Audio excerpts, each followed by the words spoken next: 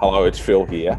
You know that I'm really interested in a life of purpose, and I really love meeting people who are living a life of purpose. And Nicole Dyson, the founder of Future Anything and a tremendously interesting and exciting educator, is exactly one of those people. I can't wait to share with you over the next 3 episodes of this special series of the Game Changers podcast, her life of purpose. I can't wait. I'm excited. Let's go. Before you start your conversation with today's Game Changers special series guest, Phil, can you share with our audience a little insight into our special series sponsor? Thanks, Adriano. Of course I can. Man Cave Academy provides unique training programs that are designed to share the Man Cave's experience from working with over 20,000 teenage boys across Australia. Learn more at themancave.life. That's themancave.life. Let's go. Hello, Nicole. How are you? I am excellent, Phil. How are you? Look, not too bad for an old bloke. It's June when we're recording. It's cold and grey and wet outside in the People's Democratic Republic of Fitzroy, and I haven't had it yet today, but that's all right. We're gonna work on through that. Where are you today, Nicole? Oh, look, I'm in sunny Brisbane, so I can't complain about the weather because I think we get 280 something days of sunshine, and rarely does it drop below 22 degrees. So it suits me perfectly because I think I'm probably solar powered. So having that regular sun keeps me going. There we go. Well, why don't we start with your life? I think we're going to follow a little bit of thing in this series. We're going to look at the stages and phases of your life. You're a proud Queenslander. Where did it all begin? So it all began on the Sunshine Coast. So I was born at Nambour Hospital on the Sunshine Coast. And my mum's family are based on the Sunshine Coast, but my dad's actually from Melbourne. So we watched the AFL, not the rugby league, growing up. Which club did he barrack for? Okay, so look, this is a contentious issue in our family. My father is a very, very proud Collingwood supporter. I mean, stickers on the back of the car, has every single piece of possible premiership gear that he could get his hands on. And to his great disappointment, I support Hawthorn. So look, it is a sensitive topic in our house. I'm pretty sure he raises it at every significant family occasion, that his greatest disappointment in me is that I don't barrack for the Pies. Well, look, Collingwood, Hawthorn, as long as you're not a loser and you follow Carlton like Adriano de Prado, then everything will be okay. I'm still learning about AFL. Everyone tells me that I need to develop my character further and adopt a team, but I feel as though a lifetime of supporting the Waratahs through years and years and years of loss has given me enough character already. That's probably true. Probably. Hey, so it starts up in Nambour. Tell me about growing up. It does. Yeah, look, I was the eldest of 5, so there's 11 years between me and my youngest brother. So I don't know, I think anybody who's been the eldest child in the family knows acutely what that experience is like. I think your parents' expectations rest solely on you to kind of deliver in life. So, my mum was a stay-at-home mum, and I think anybody who's got 5 kids, I don't know how you'd fit anything else in aside from raising them. And Dad worked in sort of an engineering space. So he'd been in the Air Force and had sort of worked on planes, and then had worked in sort of agricultural engineering and stuff growing up. He tried his hand at real estate and stuff as well. So we lived on the Sunshine Coast for a little bit, moved to Melbourne and lived there for a period of time, and then kind of settled in Brisbane. And I sort of spent pretty much year 2 onward living in Brisbane. There's a bit of an entrepreneurial background that you're coming from, really, in terms of your family. I mean, it's a large family, but there's a bit of movement there, and there's a family that are trying a few different things along the way. Did it feel like that growing up? Did it feel like that life was a bit of an adventure? It definitely did. We moved quite a bit. My grandmother sort of had her own real estate agency on the Sunshine Coast, and in her time, it was almost unheard of, I think, for women to sort of go out on their own and start their own businesses. And she ended up having one of the most sort of successful practices on the Sunshine Coast. And I remember growing up and really looking up to her, just not quite understanding how this, powerhouse she raised. She separated from my grandfather and sort of raised my mum and her siblings, whilst also navigating starting this real estate business on the Sunshine Coast. And I do remember reflecting on that as a young person, and have continued to, growing up, around how incredible that feat was to be able to juggle all of those things. Yeah, it's interesting. Grandmothers are interesting. I've told the story of my grandmother before in a different series of this, but my grandmother sort of walked across Poland, got on a boat, and went to meet my grandfather, who'd gone to Fremantle to pick fruit 2-3 years earlier in the 1920s. They were Jewish folk, and they were running away from persecution in Eastern Europe at the time. And Nana was 4'0" and all life and spark. But my mum, she was a doctor, and her father, through her childhood, encouraged her to do what she wanted and to become a doctor. It was almost unheard of. So, as they called them in those days, a refo, a refugee from dire circumstances to come to our country. They certainly would have been considered white folk in those days, and to come here to build a life, to become a doctor. Do you know she was sacked for being pregnant with me? Can you imagine that? Yeah, wow. Can you imagine that? I mean, look, I can understand people looking at her and questioning bringing me into the world, because she probably could have done better that way. If only they knew. If only they knew. But it's when I think about our country, we have come an enormous way in my lifetime and your lifetime in terms of us thinking about people and place and planet and who belongs and who's part of it. I note that we still have this disgusting habit in our country of locking up refugees in concentration camps, which just appalls me. Absolutely, it just offends me enormously. We have extremes like that still that we still need to attend to. And of course, our treatment of our Indigenous folk, it's still just not good enough. But on the other hand, we have trailblazers like your grandmother, like my grandmother, like my mother, who are able to build for us a more inclusive society, a more exciting society, a more dynamic society with opportunity and so on. When you were growing up, did you feel as though you could do anything? Oh, that's such a great question. I remember, I definitely felt like in my house, academics and achievement, there was like a big responsibility to kind of invest in education and make that a priority. I think my mum, having sort of both of my parents sort of finished up at the end of year 10, and growing up, there was this real focus for me on doing better than that. And I always think that that's quite ironic. So I think my parents did a fantastic job of raising 5 kids. But I think for them, as most parents do, they always just wanted that little bit more for their kids. And one of those things was they really wanted us to sort of finish school and go to university and have that professional career. I think that they could see where the world was heading from a qualifications point of view and how valuable education would be. So growing up, school was very important, and performance at school was something that was so valued in the house. It would be come home from school, do your homework. And I was a swimmer growing up. So, my responsibilities were to perform in the pool and to train hard, and then also to perform at school and to work hard.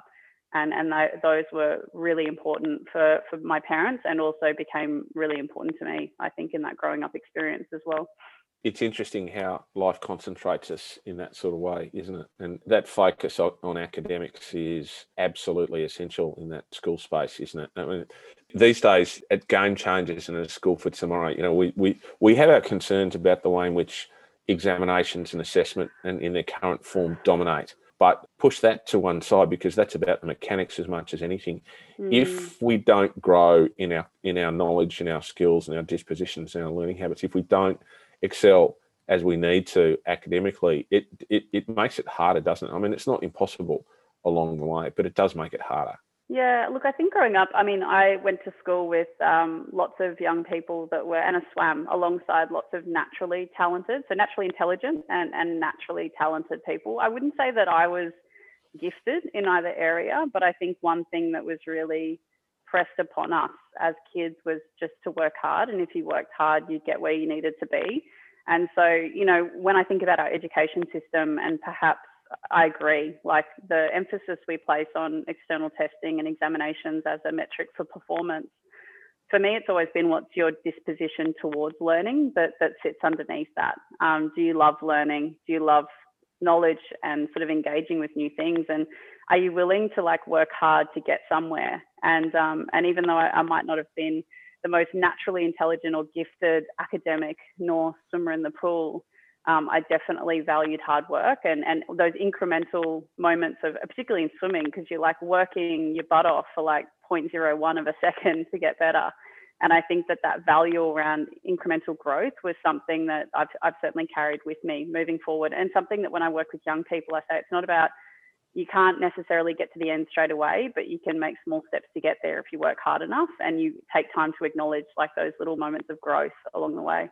So let's talk about doing better then, because you've started to talk about it already. You've noted that it was important to you that you were doing better. And I wonder whether that's the thing at the heart of your disposition towards learning and work. And again, in my family, we had and we still have a saying that hard is good, that embracing hard work sort of sits at the core of everything that you do. I wonder sometimes whether in the way we think about character that we privilege the character that's grown through adversity more than the character that's grown through other circumstances, and whether we should. But there's no doubt that being formed in the crucible of hard work certainly does something to you. What did it do to you? What did it mean to do better? What does it mean to work hard? Why was that so important? Oh, look, I think that, working hard and performance is like a double-edged sword, right? So there is one side of it where I have a value where I believe like all the good stuff is on the other side of hard stuff. Like really the great things in life come on the other side of maybe stretching ourselves beyond where we think we're capable or into a place of being a little bit uncomfortable. So, that is a formational value that I have that underpins a lot of the process. But that can also beget pressure. And, growing up in an environment where swimming was very competitive and also there was certainly a lot of pressure at home, I do think that you have that risk of what that does to a young person or to any person when they have those external influences and that pressure that sits around performance, particularly when, as we know, performance is so subjective, like it's reliant so much on other environmental factors that sit around it. And so it then becomes the conversation around, well, what happens when you don't get there or when you don't get that growth, and what do you do in that moment? But certainly growing up, I remember coming, like my dad was just this, I don't know how he did it, father of 5 and working, crazy hours to provide for a family. And look, we certainly didn't have a lot of money growing up. I remember having like toast for dinner on a Friday night and thinking that it was a super novelty. But now looking back, I realized that there are other things at play for maybe some of those novelty meals growing up. But they always endeavored to make sure that we had opportunity. And, he would get up at 4 a.m. and drive into the pool. And then he would sit at the pool with a book and like wait while I trained. And then he would take me to school and I would go from school straight to the pool again. And I always remember having those conversations with him after I'd race or after an event. And it was always in the reflection process or how we decompressed after an event that I think was the most value for me. It was like, well, how did that go? How did it feel?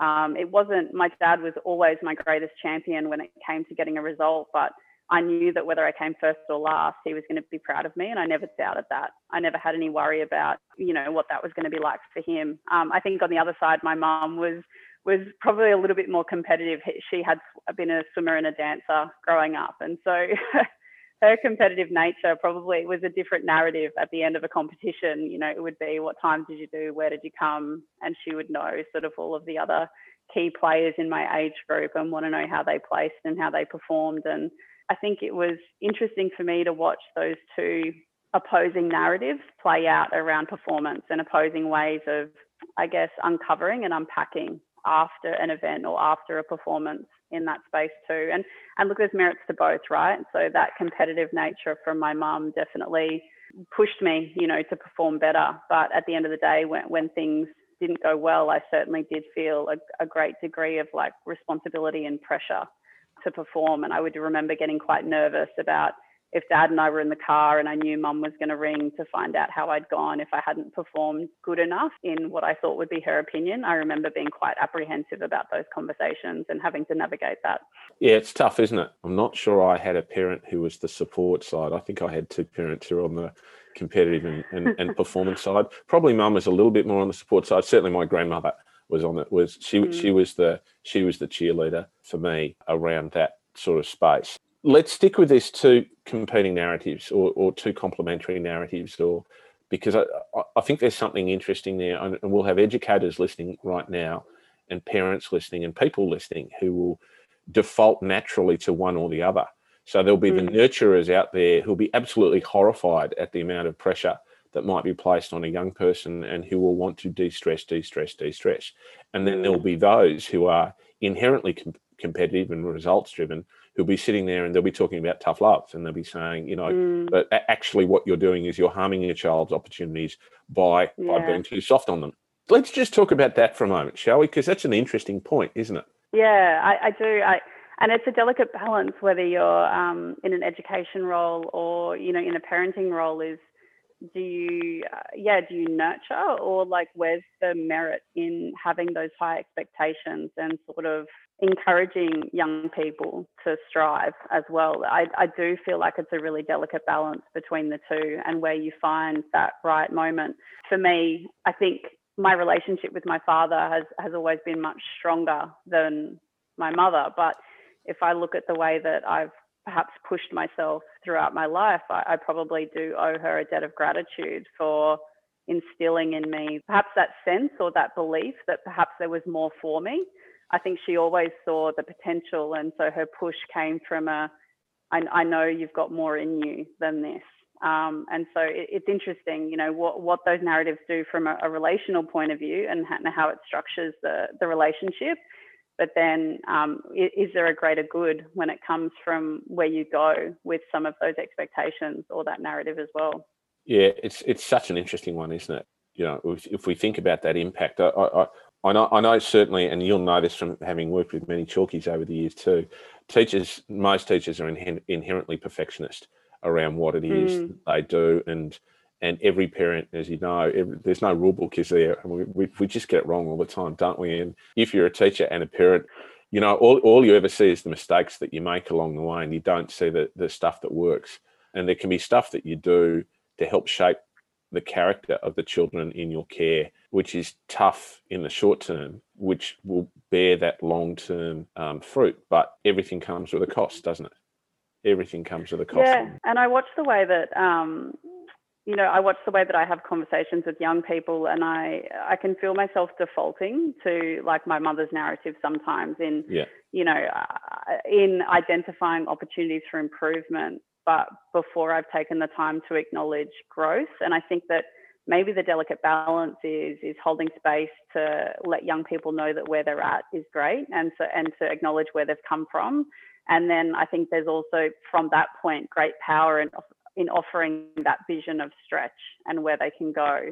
But perhaps that vision around stretching or expectations or where they could be loses that relational value if you don't take the time and space to acknowledge where they've come from and acknowledge, where they are now, and actually take the time to create that encouraging, positive relationship in order to then step into that stretch from. Yeah, look, I couldn't agree with you more. It sounds so good in theory. I'm just so hopeless at doing it in practice, because I default to who I am, and I think this is one of the interesting things about, I guess, the difference between personality and character.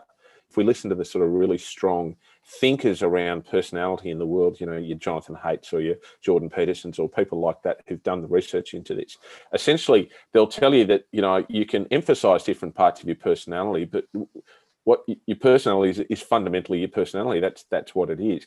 Character, on the other hand, you can grow.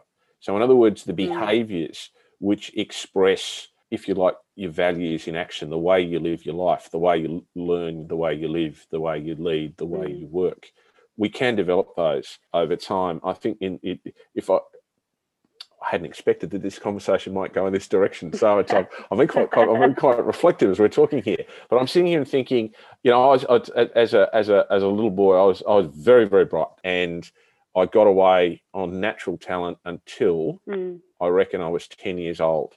And at 10 years old, I made a decision to work harder than anybody else. And that was, my dad was responsible for that. And he pushed me really, really hard. Nothing less than 100% wasn't good enough. And if I didn't get 100% in everything, there was always something else that needed to be done. Somewhere around about the age of 15, to that hard work, I made a decision about service and committing what I did for the benefit of other people. And people can judge me whether or not I've done that successfully or not. But in each of those areas, they were not things that came to me naturally, and I had to work at them over the years. But now people would probably, who know me closest, would say those are two strengths of mine.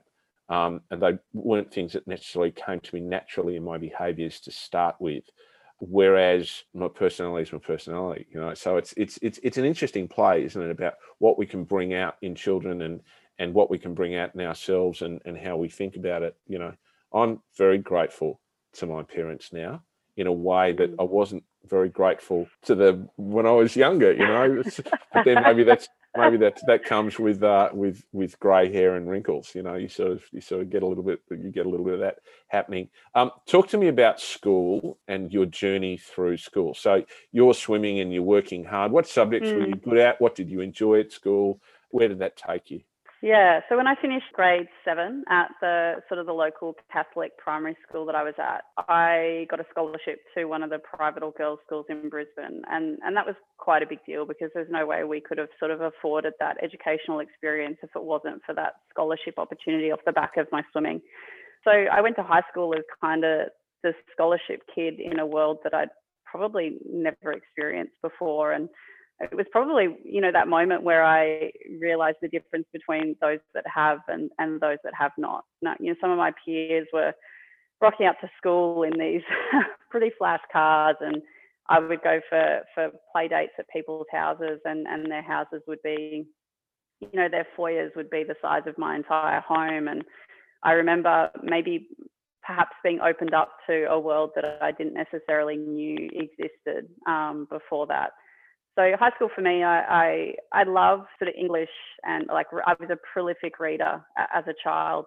My dad would take me to the local library if we didn't have a competition on Saturday mornings, and I would go to the library and you could get 12 books out. That was the maximum number of books you could borrow. So I would go and borrow 12 books, and then I would read those 12 books during the week, and we'd return the next Saturday, and I'd hand those ones in and then swap them for another 12. And I remember quickly reading through all of the young adult fiction and sort of starting to tap into some of the novels and the books that my dad was reading, probably only in sort of grade 8 and grade 9. I was reading, quite extensive texts at that age. So I loved reading, I loved writing, I loved drawing as a kid. But my parents and my mum particularly had this expectation or this vision that the science subjects were kind of the smart subjects.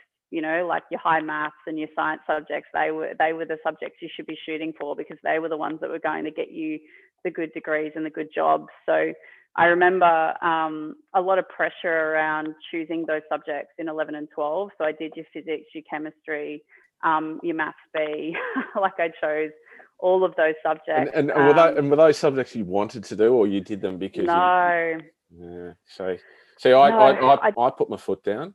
I got to 15. I put my foot down, and because second generation immigrant, son of a doctor. Yeah. Mum wanted me to be a doctor. So it was the maths and the science and all that. And I went, no. Yeah. So I loaded up with English and history and Greek and Latin. I did Greek and Latin simply because it was the only way I could avoid doing maths and science. Because I just, and of course the reason why I didn't do maths and science, I just didn't like my maths and science teachers. It's not that I didn't like maths and science. Yeah, it's funny, isn't it? So you're a very dutiful person at that age, and you're going on and doing the strong STEM subjects. Tell me what your senior certificate years were like in Queensland. Yeah, look, I think my parents and certainly my teachers would have described me as quiet and very compliant and kind of diligent. Those would have been the adjectives to kind of describe me as a student, which is very probably funny for people who know me now because those would not be the adjectives that would be chosen. So things have changed a little bit. But I did 11 and 12 over 3 years. But that's that character development I was talking about earlier. That's what that is. The introvert and the quiet person, the bookworm who's busy absorbing stuff. Your weakness becomes your strength, and then your original strength becomes the foundation of your new strength. So, and you can learn to do that, can't you? You can learn to play a public sphere, but I bet you still love it when you can curl up with a book by yourself.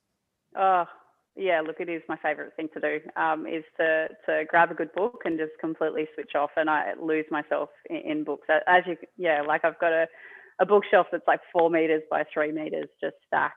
And it is my favorite thing. I think, I don't know, I didn't have a lot of confidence, I think, as a young person as well. And that probably played into certainly maybe how I didn't assert myself around what I wanted to do, subjects wise. And my parents separated around about that time when I was going through senior, and it was quite messy at home. And so school for me was school and swimming were, I think, an escape from some of the complexities at home. And yeah, I think I was in the pool, 20 to 30 hours a week, and I did 11 and 12 over 3 years. And because of the flexibility of that extra year, it meant that I was coming and going from school and the pool and the gym quite a lot, and had perhaps a little bit more independence about my senior years than somebody who was doing their full load, I think, at that time.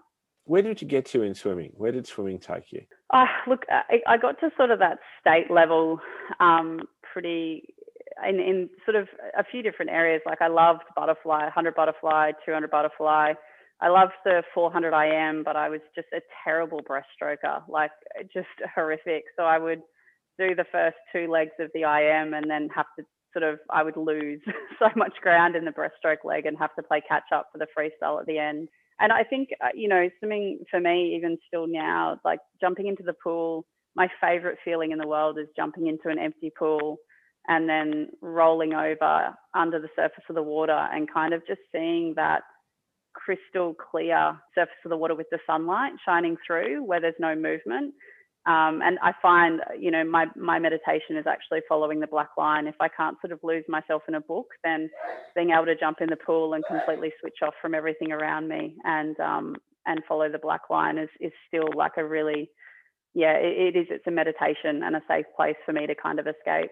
Yeah, it's interesting where we find our places and spaces to switch off and so on.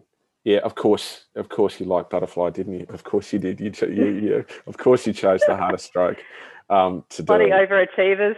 Yeah, of course you did. Of course you did. I think music is probably that space for me, which is my natural space of meditation. Over the years, I got into the habit of music becoming the background to everything, and the last few years, I've got back into putting music on and doing nothing else and just listening to music. It's one of the things I like about going to a pub or going to a concert hall and listening to a band or listening to an orchestra or something like that, where you're just focusing on the music and you lose yourself in the music. And that I think that's the closest thing I can come up to with the black line thing. As my son and our producer Oliver would say, we have the genetic makeup of a brick when it comes to water. We come into we sink pretty quickly. We're not great swimmers at all, really. Funny, my dad wasn't a great swimmer either. I think that's why he was so convinced that was something we needed to learn as kids. And I remember he would say later when we go to the local pool and we'd be hanging out in the deep end, there'd be this sense of nervousness for him. Like if we got into trouble, I think he'd be a little bit worried that he wasn't as confident in the surf or in the water. So that was always something that he wanted to. He tells this story of taking me to the pool for one of my first swimming lessons and walking me over to the side of the pool, and the swimming teacher taking my hand and then promptly throwing me in the water kind of as my first lesson. And Dad was sort of horrified on the side of the pool and said, what's going on here? And the teacher was like, no, her natural instincts will kick in. Like she'll jump up to the surface, like give her a moment. And he stood and watched. And, I was obviously a bit of a slow learner at the time and didn't sort of come up to the surface of the water. And eventually he jumped in and kind of pulled me up. And I've used that metaphor actually a lot in life. I think sometimes we do that for teachers and students. We kind of just throw them in the deep end and we assume that because some people do have the natural ability to claw themselves up to the surface and to the side of the pool, we make an assumption that the skill set exists for others to do the same thing without realizing that the anomaly are the ones that can get up and to the side, and that we actually need to scaffold our experiences for those that can't. This is such a lovely conversation. There's so much in what I'm learning from you today about the formation of the individual through childhood and through education, about the relationships of character apprenticeship, about the different ways that we react to the different stimuli and the different influences in our lives, about our growth, about all sorts of things. I think it might be a good point for us to pause at this point, because I'd really like to come back and have a chat with you next time about your education and your formation as an educator, because I think that would sit really, really nicely. So do you mind if we just pause it there and we come back next time, Nicole? Let's do that. Excellent. Let's go. Game Changers is a podcast for those who want to change the game of school. Produced by Oliver Cummins for Orbital Productions and powered by A School for Tomorrow, Game Changers is available on Spotify, Apple Podcasts, Google Play and SoundCloud. Tell your friends and don't forget to subscribe. Let's go.